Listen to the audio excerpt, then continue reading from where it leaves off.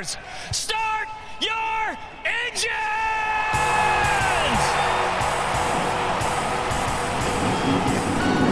Welcome to the one place everybody wants to be. Victory Lane, your source for news, analysis, discussion, interviews, and more from the world of NASCAR. Now, here's your host, Davey Segal. Welcome back, party people, to the place everybody wants to be.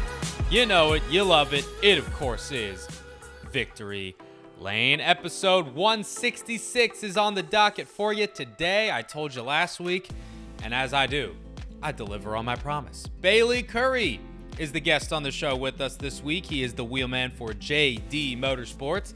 Excited for you guys to learn a little bit more about him, hear his story. But first, we got to pay homage to the number 66.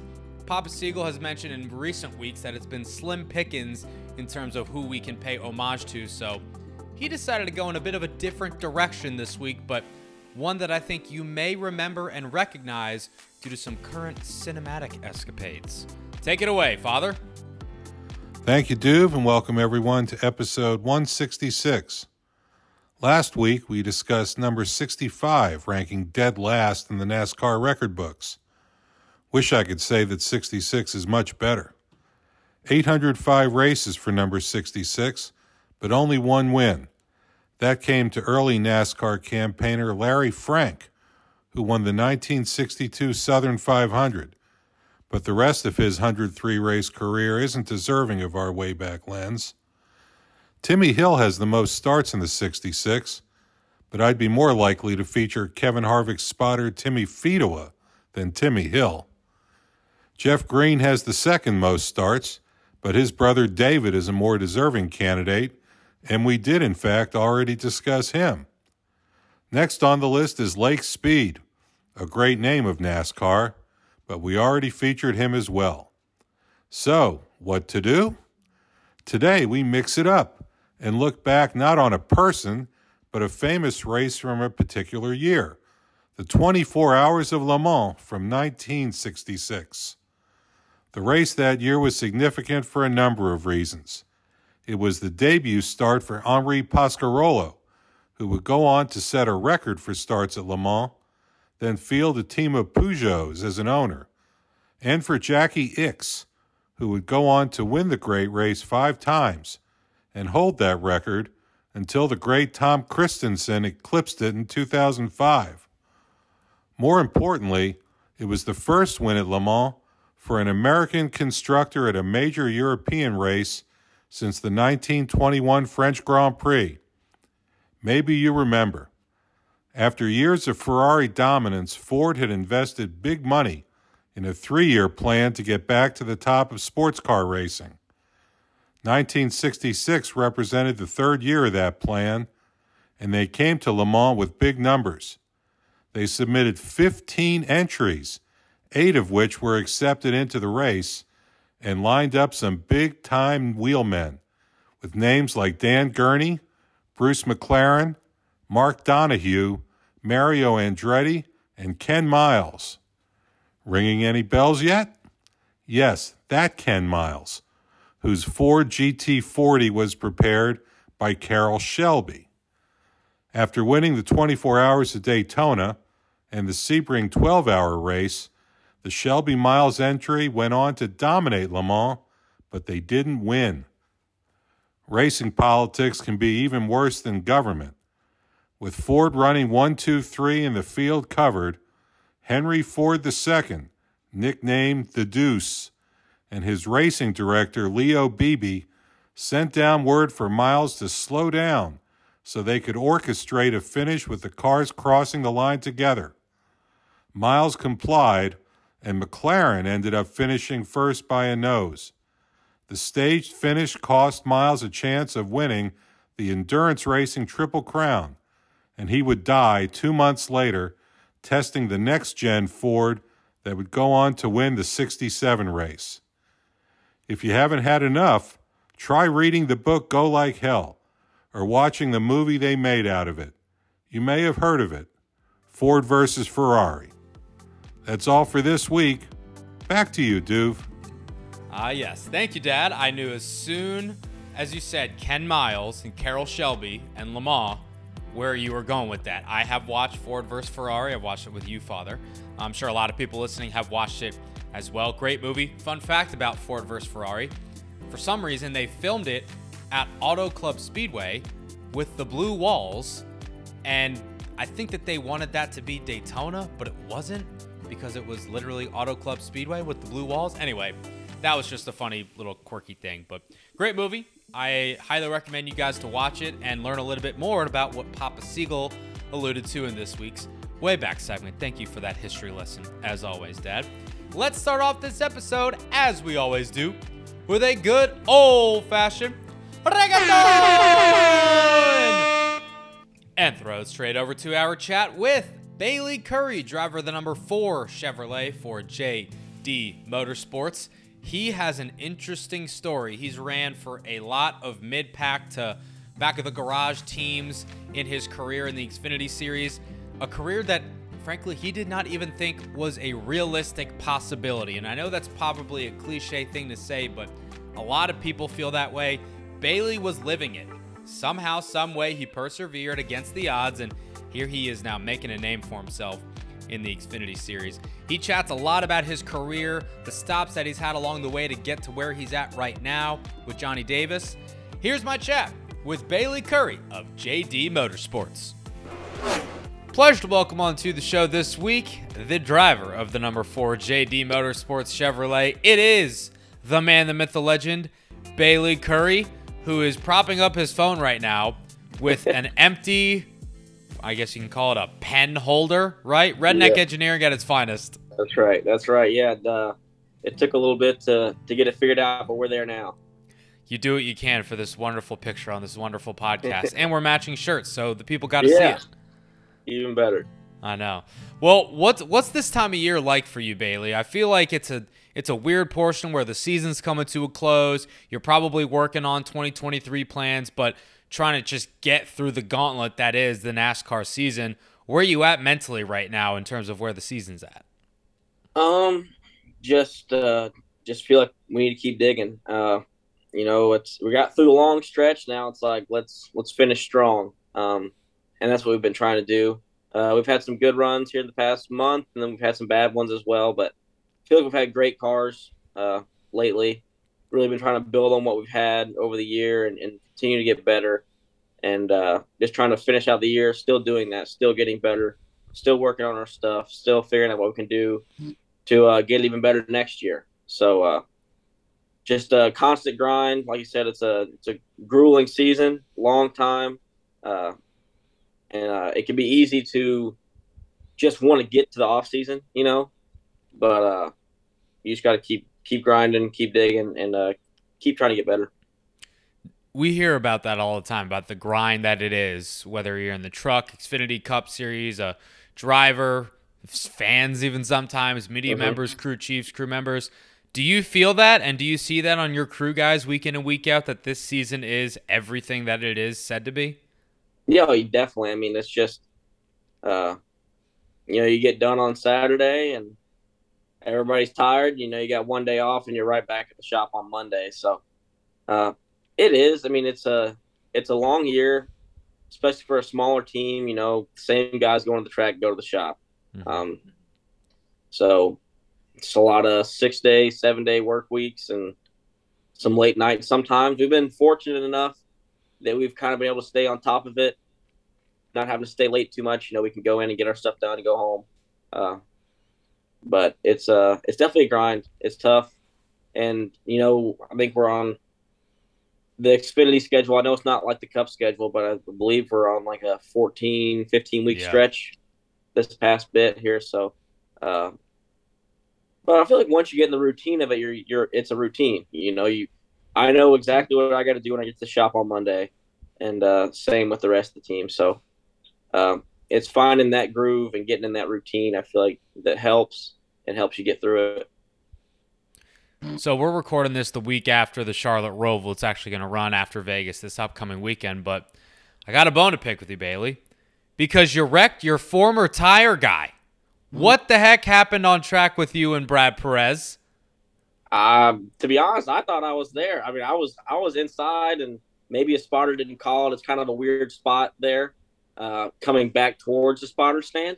I felt like I was there. I mean, if I got lucky that somebody hit me in the left front because we were both spinning. Someone hit me in the left front, straightened me back out. Uh-huh. It's actually kind of a crazy sequence because when that happened, my arms were flailing around trying to get the thing back straight.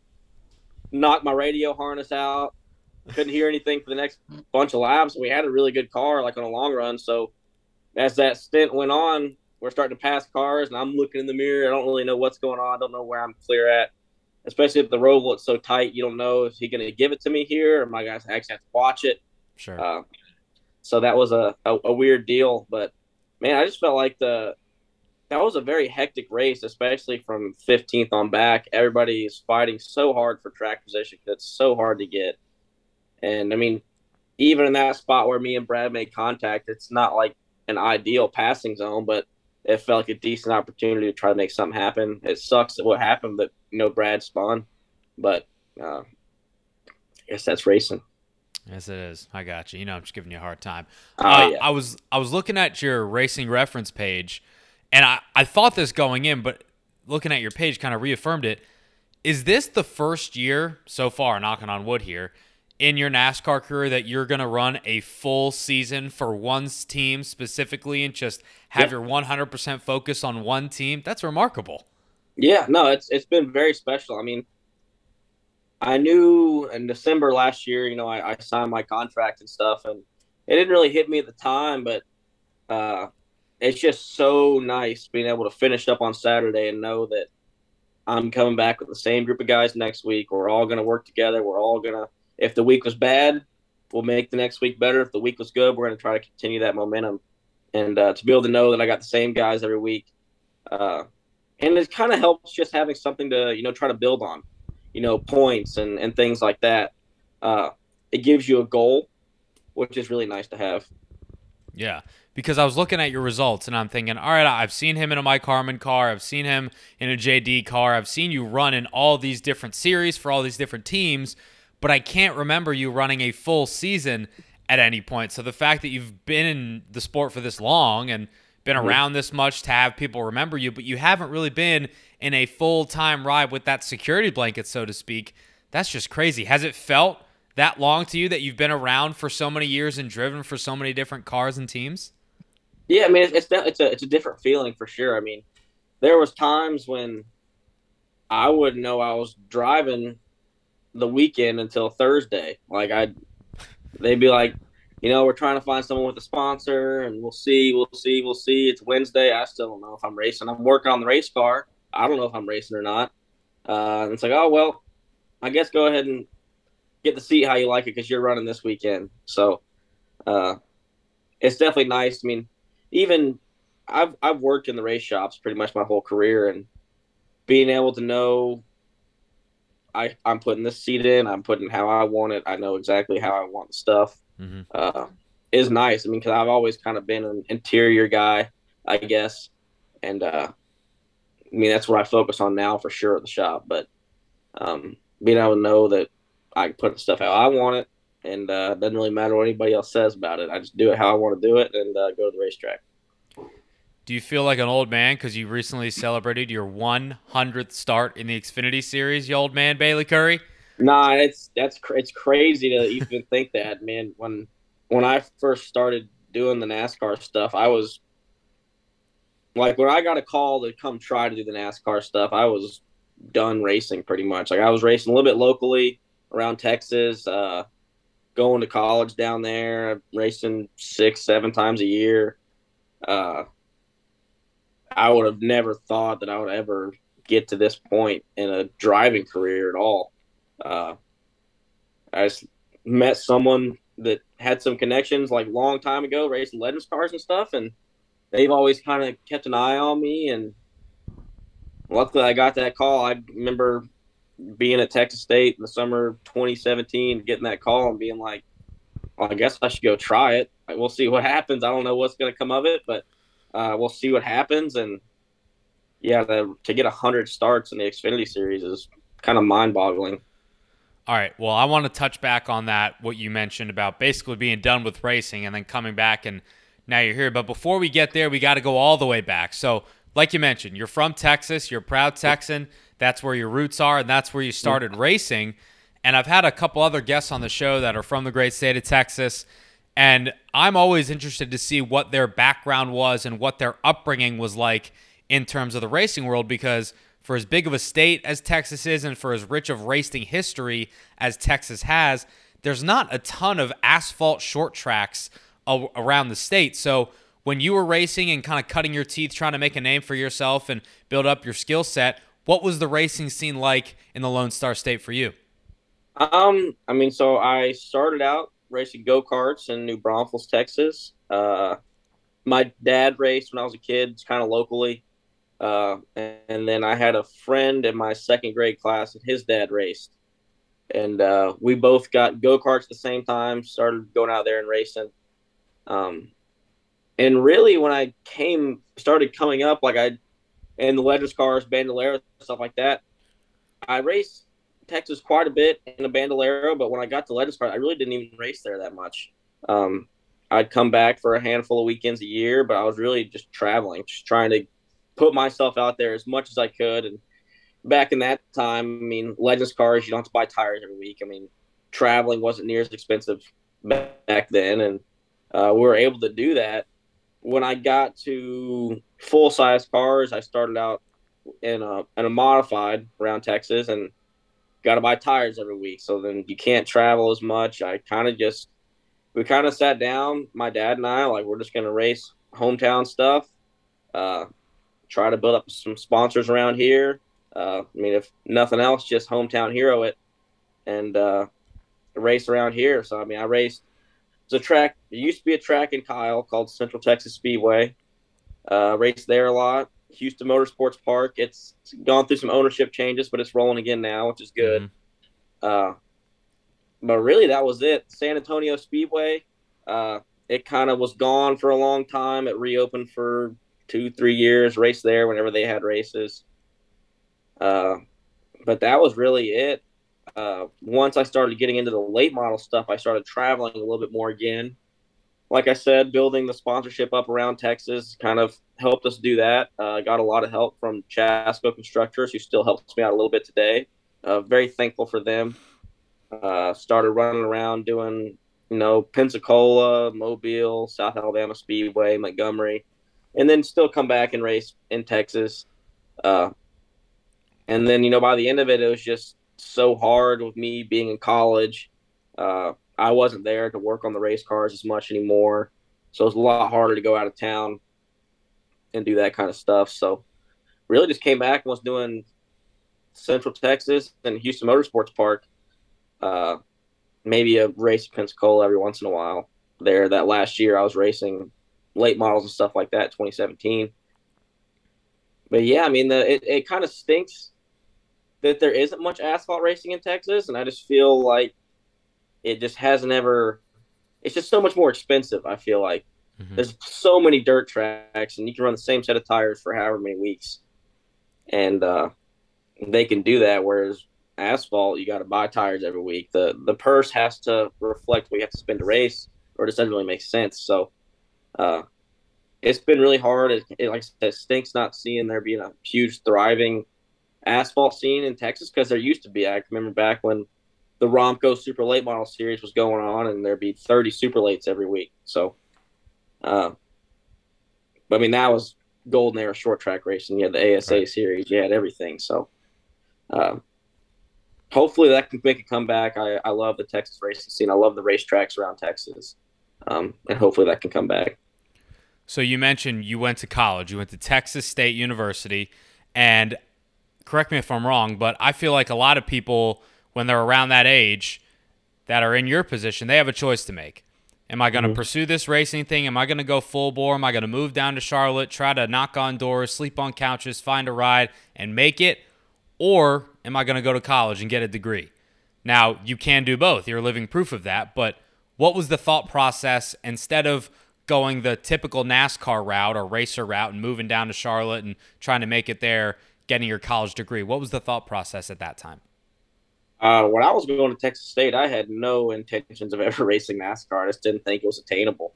Uh, I didn't have, like I said, I had help from sponsors around Texas, but I didn't have NASCAR sponsors. I couldn't try to go run anything like that, or I didn't think it was possible. I didn't really know the ins of the outs. Like I said, I was just a local racer from Texas. I didn't really know. I had no idea how to get into that, and I was just going to go to school, get an engineering degree, and maybe go work in NASCAR. And then I was thinking maybe I'll do that, get an engineering degree, make enough money. I can go run some super late races on weekends I have off, and do that. And I was very fortunate to get the opportunity to go try it and start learning about how you can get in these rides and who you got to talk to. And like you said, I mean, pretty much just knocking on doors and asking. I mean, that's the only way to get your name out there. I can remember the first time I ever talked to Johnny Davis was 2018. I was driving for somebody else at the time. Very small team they were. Not the best stuff. And I just remember I walked in Johnny's trailer like, hey, like, what do I got to do? What we got to do to put this together? And that was back in 2018. And we've always kind of kept in touch. We had the same birthday. Always say hello. Always tell him happy birthday. And it was cool to finally put something together with him this year. So I want to go back to 2017 then. You made your truck debut with DJ Copp, and you scored a top 10 in your truck debut, which had to be wild considering probably not even a year or two removed from thinking that you're not going to make it in NASCAR. It's something that's not attainable, way over your head. Here you are in NASCAR, albeit in underfunded equipment, but you willed it to a top 10 finish. How did that deal come together? Because I heard that there's an interesting backstory there. And take me back to that day and what you remember about it, earning a top 10 in your debut. So that actually wasn't my debut. That was my second race. I ran my first race was with Mark Beaver at Martinsville, like the week before, a couple weeks before. I never get my research wrong, so now I feel really bad. It's all right. The Martinsville race is nothing special to look at. So, well, went and did Martinsville. Actually got some help. My sponsor for that was Corey Roper, the Roper family, and their company. And that kind of, got them around the NASCAR stuff and got them into the series as well.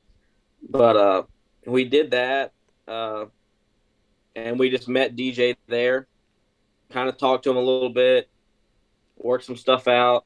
I can remember actually going to Texas the next week and going and sitting in the truck at the racetrack. So it was up in the hauler to make sure everything fit right.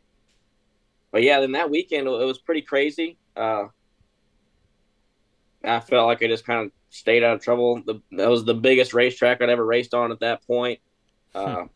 Really weird feeling, going that fast and going through that dog leg the first time and feeling it suck you down in the seat like that. Very interesting place. And I can just remember, just trying to stay out of trouble in that race. I mean, I can remember that was the weekend that I don't remember who all it was, but there were 6 or 7 wide the dog leg. It all came together. It was turn 3 then, turn 1 now. Right. And just hard left to the apron, getting away from it all. But, yeah, I mean, that was definitely cool. I mean, we felt like we put ourselves in good position there, get the lucky dog when we needed it, and then get that top 10, which was really neat. I remember learning a lot that race about, like, trying to keep some tires on it, don't kill them early in the run and stuff like that. And but yeah, that was really cool and gives you some confidence when your second race and you're just trying to figure it all out. You're right. It was Martinsville where your debut was, and that was with Beaver. Hand up, my bad. You good. All right, so when you score that top 10 finish though in your second race, not your debut, where's your confidence level at? Because still, you're not that far removed from thinking that it was unattainable and that you were going to do it. And here you are, your second ever start, and you're in the top 10. So what are you feeling at that point? Are you thinking, all right, maybe I'll give this a shot? Yeah, definitely. I mean, once I started getting into the driver space in NASCAR, I knew that, like, I'm going to make this work. Like, I'm going to figure out how to make this work. It's so cool, like, just being able to do that, being able to drive and make a living doing it. I mean, it's what I've loved to do since I first sat in a go-kart when I was 7 years old. So it's once I figured out that I think, okay, here, maybe I can do this. It's been like everything in my power to make it happen. So you mentioned that you got hooked up with Johnny Davis and JD Motorsports because you knew that what they had to offer was something that you could thrive in, and you have for the last couple of years. And I feel like JD Motorsports, they kind of make their living and are known in the NASCAR garage as one of those mid-pack teams that punches above their weight, and they do more with less. Do you feel like you fit that JD Motorsports mold and doing more with less and punching above your weight? I think so. I mean, it's a really great group because a lot of smart people over there, and we just do everything we can with the resources we have, and try to maximize every little thing that we can do as a team, small team. There's not that many. No, we don't have that many resources, but the resources we do have and the stuff we do have, we make sure we get everything we can out of it and try to always get better. And it's like, well, we could try this and maybe this will be a little bit better, but it's a little bit extra work. But we're doing it then, and we're going to do it, and we're gonna try to do everything we can, like you said, to punch above our weight and try to go out there and race with the bigger teams, more funded teams and stuff like that. So I think it's shown a couple of times this year that we can go out there and we can do it. I think Bristol was a great example of that. I mean, my crew chief Wayne made a great pit strategy call, and I mean we ran up there in third for however many laps until the tires finally kind of gave out on us. But I was very happy about that. I was happy to show what we have done as a team and what we can do. So I know I won't get this one wrong because I remember clear as day. It was 2021. You're racing for Mike Harmon, and I remember I was watching the whole race at Phoenix when he got that top 10 finish. And even in the first couple stages, I'm like, Bayley's running pretty well. Like he's not necessarily getting the track position and the television coverage at that point, but lo and behold, checkered flag flies, you're in the top 10 solidly. And I know that there was some stuff that happened late in that race as well that kind of helped you get up through the field too. But I remember that race clear as day because you're not used to seeing Mike Harmon racing cars run that fast, that well for that long during races. And you did that. So back to that day, I'm curious what Mike's reaction was when you brought the car home in one piece inside the top 10 and what your reaction was as well, because I would say we both probably agree JD is a step above Mike Harmon in terms of equipment, and you really punched above your weight that day. Yeah, I mean, I don't know. I mean, I used to before, so the fall race previous to that one was the first time I felt like I kind of got a good grip on Phoenix. Like I kind of understood it, how the PJ1 worked, where I could work the PJ1, and how to kind of make speed, make my car do the things I wanted it to do. And then when we went back in the spring, I felt like we had a really good car. And like you said, early on, we track position kind of sucked. Like I wasn't too happy with it at first, but kind of slowly, okay, now we're in the top 20. Now we're top 15. And even before that last caution and kind of that chaos, we were running 12th, I think. And we were running down 11th, 10th, and 9th. And I was like, this thing's pretty good. Like, I don't know what we got going on, but this thing's pretty good. Yeah. And then that last caution happened, and the top was preferred. And this was like kind of early on choose rule. And I'm like, the top's faster, but I'm going to go to the bottom here because everybody's going to try to make all they can down here, and they're all going to go on the wall, and I'm going to drive right by them. Mm-hmm. And that's exactly what happened. I remember just turning hard left into turn one there, running about 3 car widths down on the apron, and felt like we kind of just putted around there, made it through. And there was still a couple laps left and just trying to hang on where we were and try to use the air where I could. But, yeah, it was cool. I mean, obviously Mike was pumped. Everybody was pretty pumped up on the team. For small teams like that, I mean, getting the top 10 is huge. I mean, it's stuff that just doesn't happen that often. And to be one of the people that did it, I know Kyle got a top 10 the year prior at Kentucky, I believe. And to be another one of the people that has gotten a top 10 for Mike was really special. It's like full circle. Your first race at Phoenix, everybody's cutting the dog leg. You're like, what the hell is going on? Yeah. This is the biggest track I've ever been on. I didn't know you're allowed to go down there. And look, a couple years later, you're doing the same thing. How about it? Yeah, exactly. That was pretty cool. Learning curve. So I asked Kyle this a couple weeks ago when he was on the show, but when you had your time at Mike Harmon Racing, did you guys eat at Applebee's a lot? No, just the one in Indy, the famous one in Indy. Yeah. Me, Okay. Mike, and Kyle have all signed the wall at the one in Indy. Okay. Yeah, no, not really. I mean, back when me and Kyle were there, we were working there every day, and Yeah. I forget the Mexican restaurant we used to go to all the time, but that was our normal spot. Not Applebee's. So don't believe everything you read on the internet, I guess. No, I mean, there's really not that many. There's not an Applebee's out there in Denver by the shop, so You would think they'd build one in the wing of the shop for Mike. you'd think. Got to get on that. I'll get Mike on the show next week to pitch him that idea. All right. So we've talked about your time before you made it to NASCAR, in the Truck Series, in the Xfinity Series. You also have had extensive time in the Cup Series. You got 12 starts under your belt for Rick Ware Racing. I'm always curious to ask guys like you that have been in the Cup Series but kind of make a living in the Xfinity or the Truck Series, how big of a jump it really is when you go up to the top level of motorsports in this country. Did you feel that? Like, did you understand the weight and the gravity and just the aura that surrounds the Cup Series when you had your 12 starts in that series compared to Xfinity and trucks? Definitely. I mean, in the first one, I knew. I mean, you could feel the energy around it, driver intros and all that stuff. It's just so much bigger. The stands where the Xfinity Series, they might not be packed, they're packed. The national anthems bigger and more extravagant, and like I remember the first time I was in a Cup Series and there was a flyover, and I'm like, that's pretty cool. Like, to be a part of this is really, really cool. And yeah, I mean, it's crazy. I worked for Rick a lot of the time. I drove his cars, and just seeing all the work that goes in there to still, I mean, they've built so much. Whenever I very first got into NASCAR stuff, I was working kind of road crewing for Rick Ware back in 2017, and then kind of started working for him in 2018, and seeing how much they've grown and what they've come from, and to still see all the potential there's still to be had. I mean, it's crazy the amount of work and resources you have to be like a competitive Cup team. It's incredible. It's mind boggling. It's crazy the amount of work. I mean, even watching that show on USA, I forget what it's, Race for the Championship.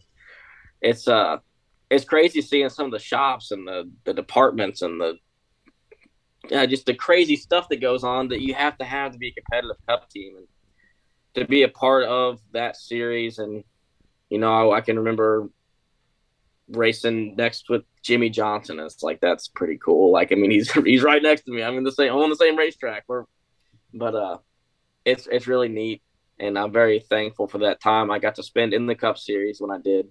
And maybe we'll make it back there one day. But it was very cool, but I do love the Xfinity Series. Like, the cars are so fun. I love driving an Xfinity car. It's the most fun car to drive out of the top three, in my opinion. I haven't driven the new one yet.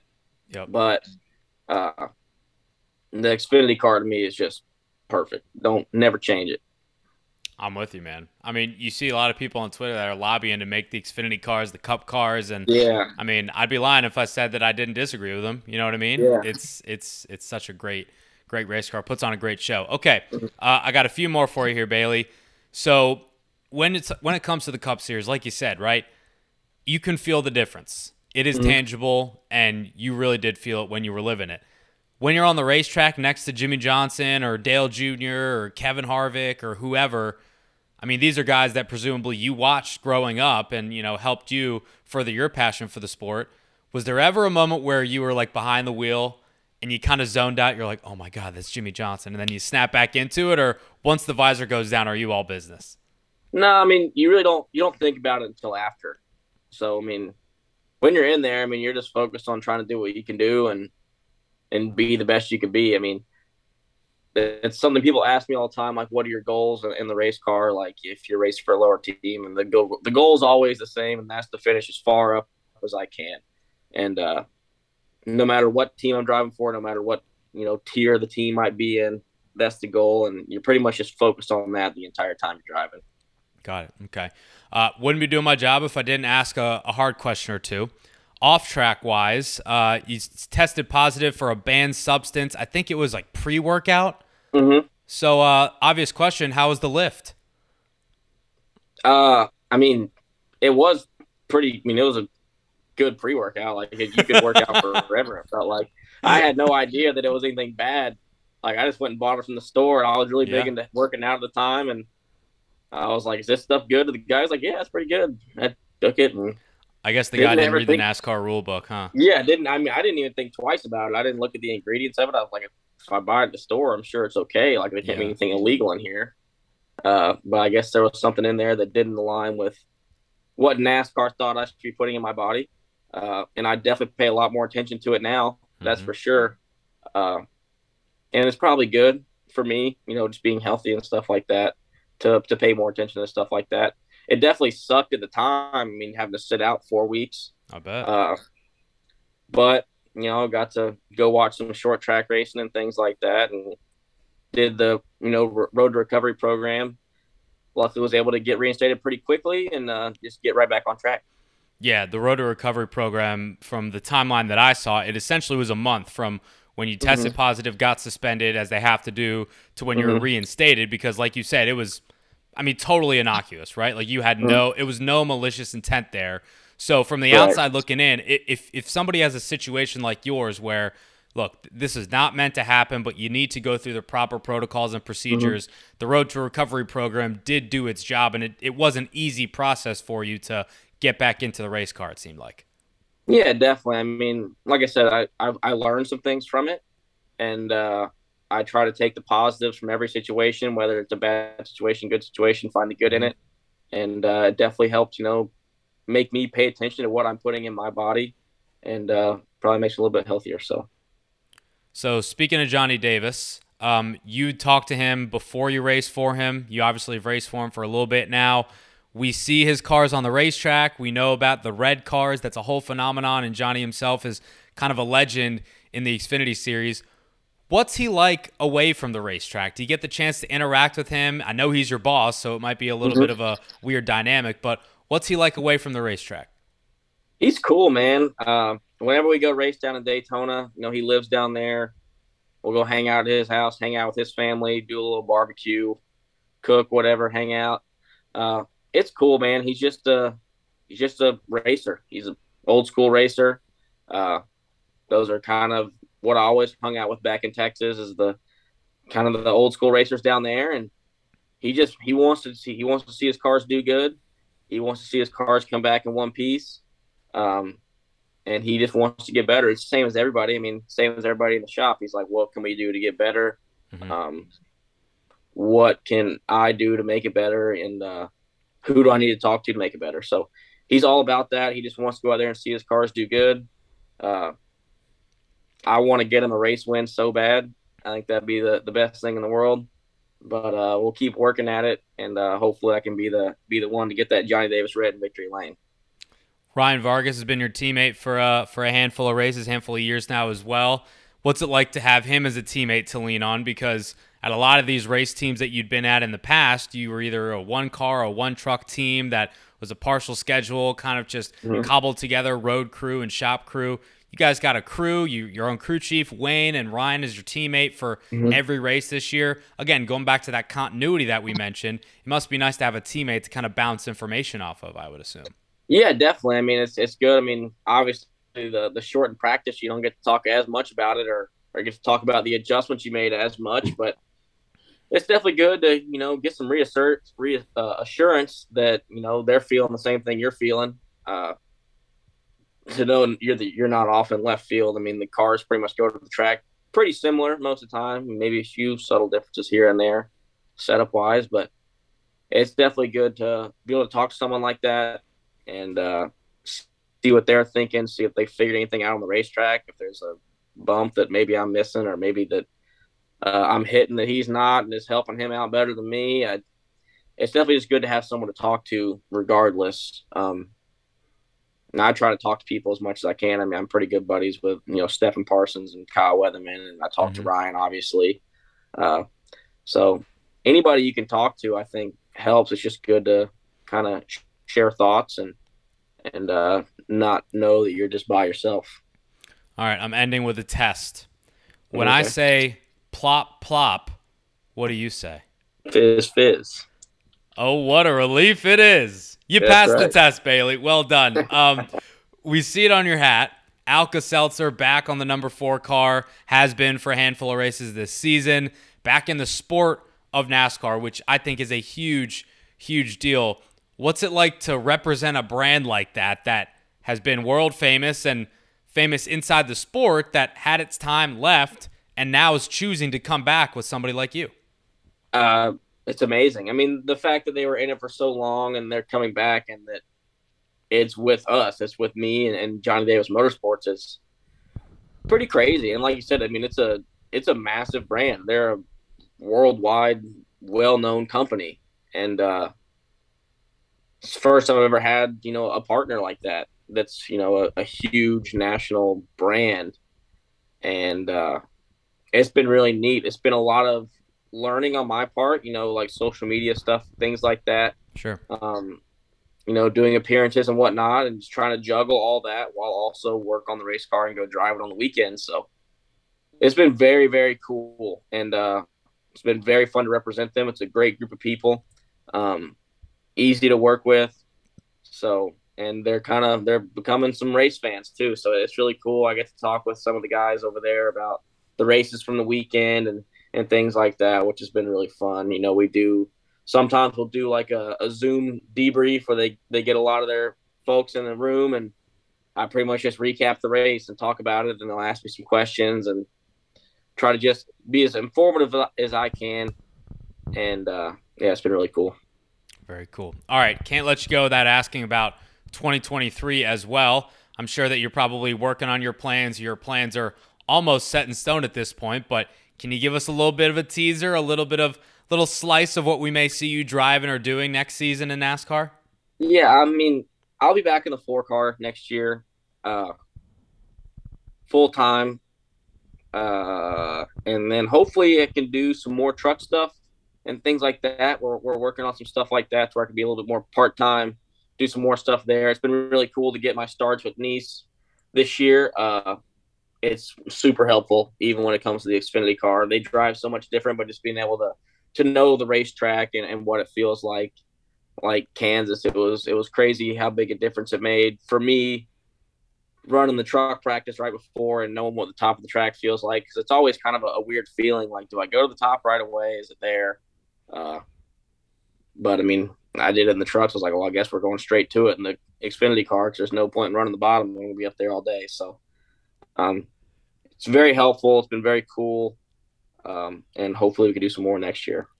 Well, it's great to hear that you'll be back with JD Motorsports next year. Again, continuing that continuity that we talked about earlier in the show. So that'll be great to see. Best of luck for the rest of this year, Bailey. We'll be watching and hope to see you do some great things for the rest of 22 and 2023. Thank you. I appreciate it. I can't believe this cup mechanism stayed up for as long as I know. Look at it go. I'm really proud of it. Tell it that I'm very proud of it, and I might have to come over and play some foosball if that's a foosball table. Oh, yeah. Oh, yeah. And we are back. Thank you to Bailey for the time. Excited to see what he has in store next year with JD Motorsports, running it back, as they say. Again, he's been really, really solid at all of these teams, every stop along the way. This year has been no different in the number 4 for JD Motorsports. Looking forward to seeing what he can do next year. So thank you to Bailey for the time, and thank you to Cindy as well for helping coordinate that conversation. All right. Let's chit-chat a little bit about Las Vegas, everything that came along with it. Obviously, Joey Logano, he is your winner. He is on to the round of 4, the championship 4, as they say, for the 5th time in the last 9 years of this format. And I don't know if you're into numbers at all, but if you are, every even year, 2022, 2020, 2018, 2016, and 2014, Joey Logano has made it to the championship 4, be it at Homestead or Phoenix. He obviously won that title back in 2018, so maybe something to watch moving forward. 2024, Joey Logano, championship 4, you never know. But unfortunately, Joey's win at Vegas, his berth in the championship 4, has been largely overshadowed by Bubba Wallace and Kyle Larson. You obviously know by now what happened. Bubba right rears Larson coming into the tri-oval. Larson wrecks, driver's side impact into the outside retaining wall. Christopher Bell, who is Bubba's de facto Toyota teammate, he gets involved in that wreck. He's now kind of basically facing a must-win scenario going into the last two races of the round of 8. And NASCAR lays the hammer down, as they should have, in my opinion, on Bubba Wallace. Gives him a 1-race suspension for Homestead Miami this weekend.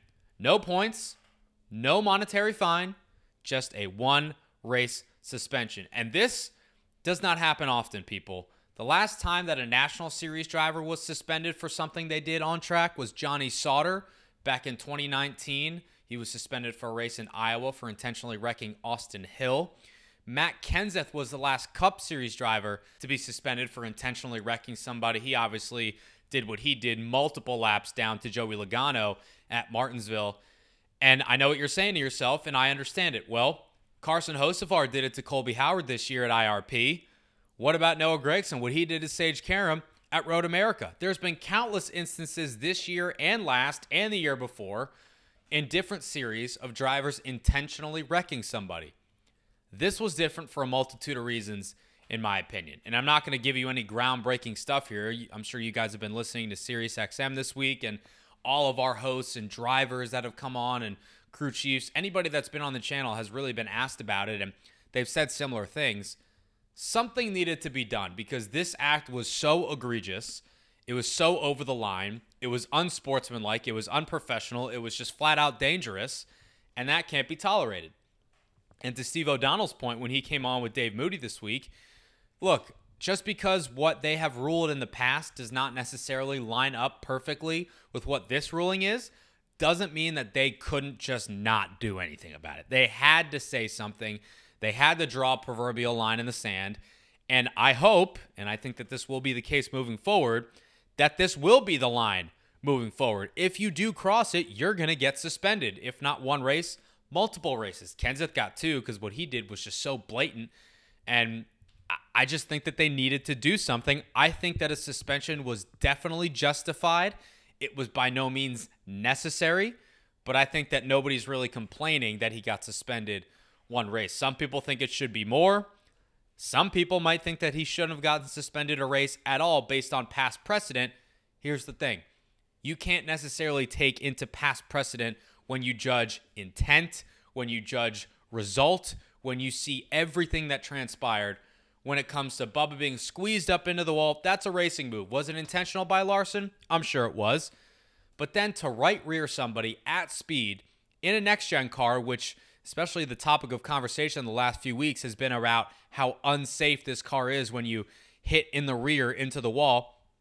I know it's been talked about as well, but if Bell wasn't there, our defending champion, Kyle Larson, is heading straight for the wall. His rear is going to make real big impact in there. And who knows what that could have meant, what could have happened. I don't think that Joey Logano was trying to be hyperbolic on behind the wheel when he said that that could have cost Kyle Larson his career, that could have cost Kyle Larson his life. But racing's dangerous. We've seen that in recent years, especially with Newman last year, Kurt retiring, Bowman being out for a handful of races. Sure, NASCAR in recent years has been incredibly safe, and they have always tried to be on the forefront of innovation when it comes to that. But that doesn't mean that they have gone backwards this year because they've admitted as much. And that doesn't mean that this sport is dangerous. What Bubba Wallace did was dangerous. It was unprofessional. It was out of line, and it needed to be reprimanded. I'm glad NASCAR did that. I hope Bubba will learn his lesson for that. He'll come back stronger for Martinsville and Phoenix. And as Kevin Harvick also said this week, I hope that this marks the end of people intentionally wrecking people in the right rear, sending them head on into the wall, because there is no place for that in NASCAR. I don't think there ever has been. And moving forward with this ruling, I hope that there won't be. That'll wrap things up for episode 166 of Victory Lane 2.0. I appreciate y'all hanging out with me this week and every single week. I give my spiel, but I really mean it. If you like what you heard here today, please, please, please do me a favor. It does help me spread the word. Leave a rating and a review to subscribe to the podcast. You can do so on Apple, Google, SoundCloud, wherever you get any of your podcasts, even that little green app. We are available there for your consumption. I got another great guest in the can for next week. Just finished recording with Myatt Snyder, son of NBC's Marty Snyder, driver of the 31 for Jordan Anderson Racing. Longtime homie. Excited for you guys to hear that chat with Myatt. We got into the nitty-gritty of some personal things, which was very fun. Got him out of his comfort zone a little bit, which I'm sure I enjoyed. I don't know if Myatt did, but it was good for you, Myatt. Lighten up. Thank you again to Bayley Currey. Thank you again to Cindy for helping coordinate the chat. Thank you to you for tuning in this week.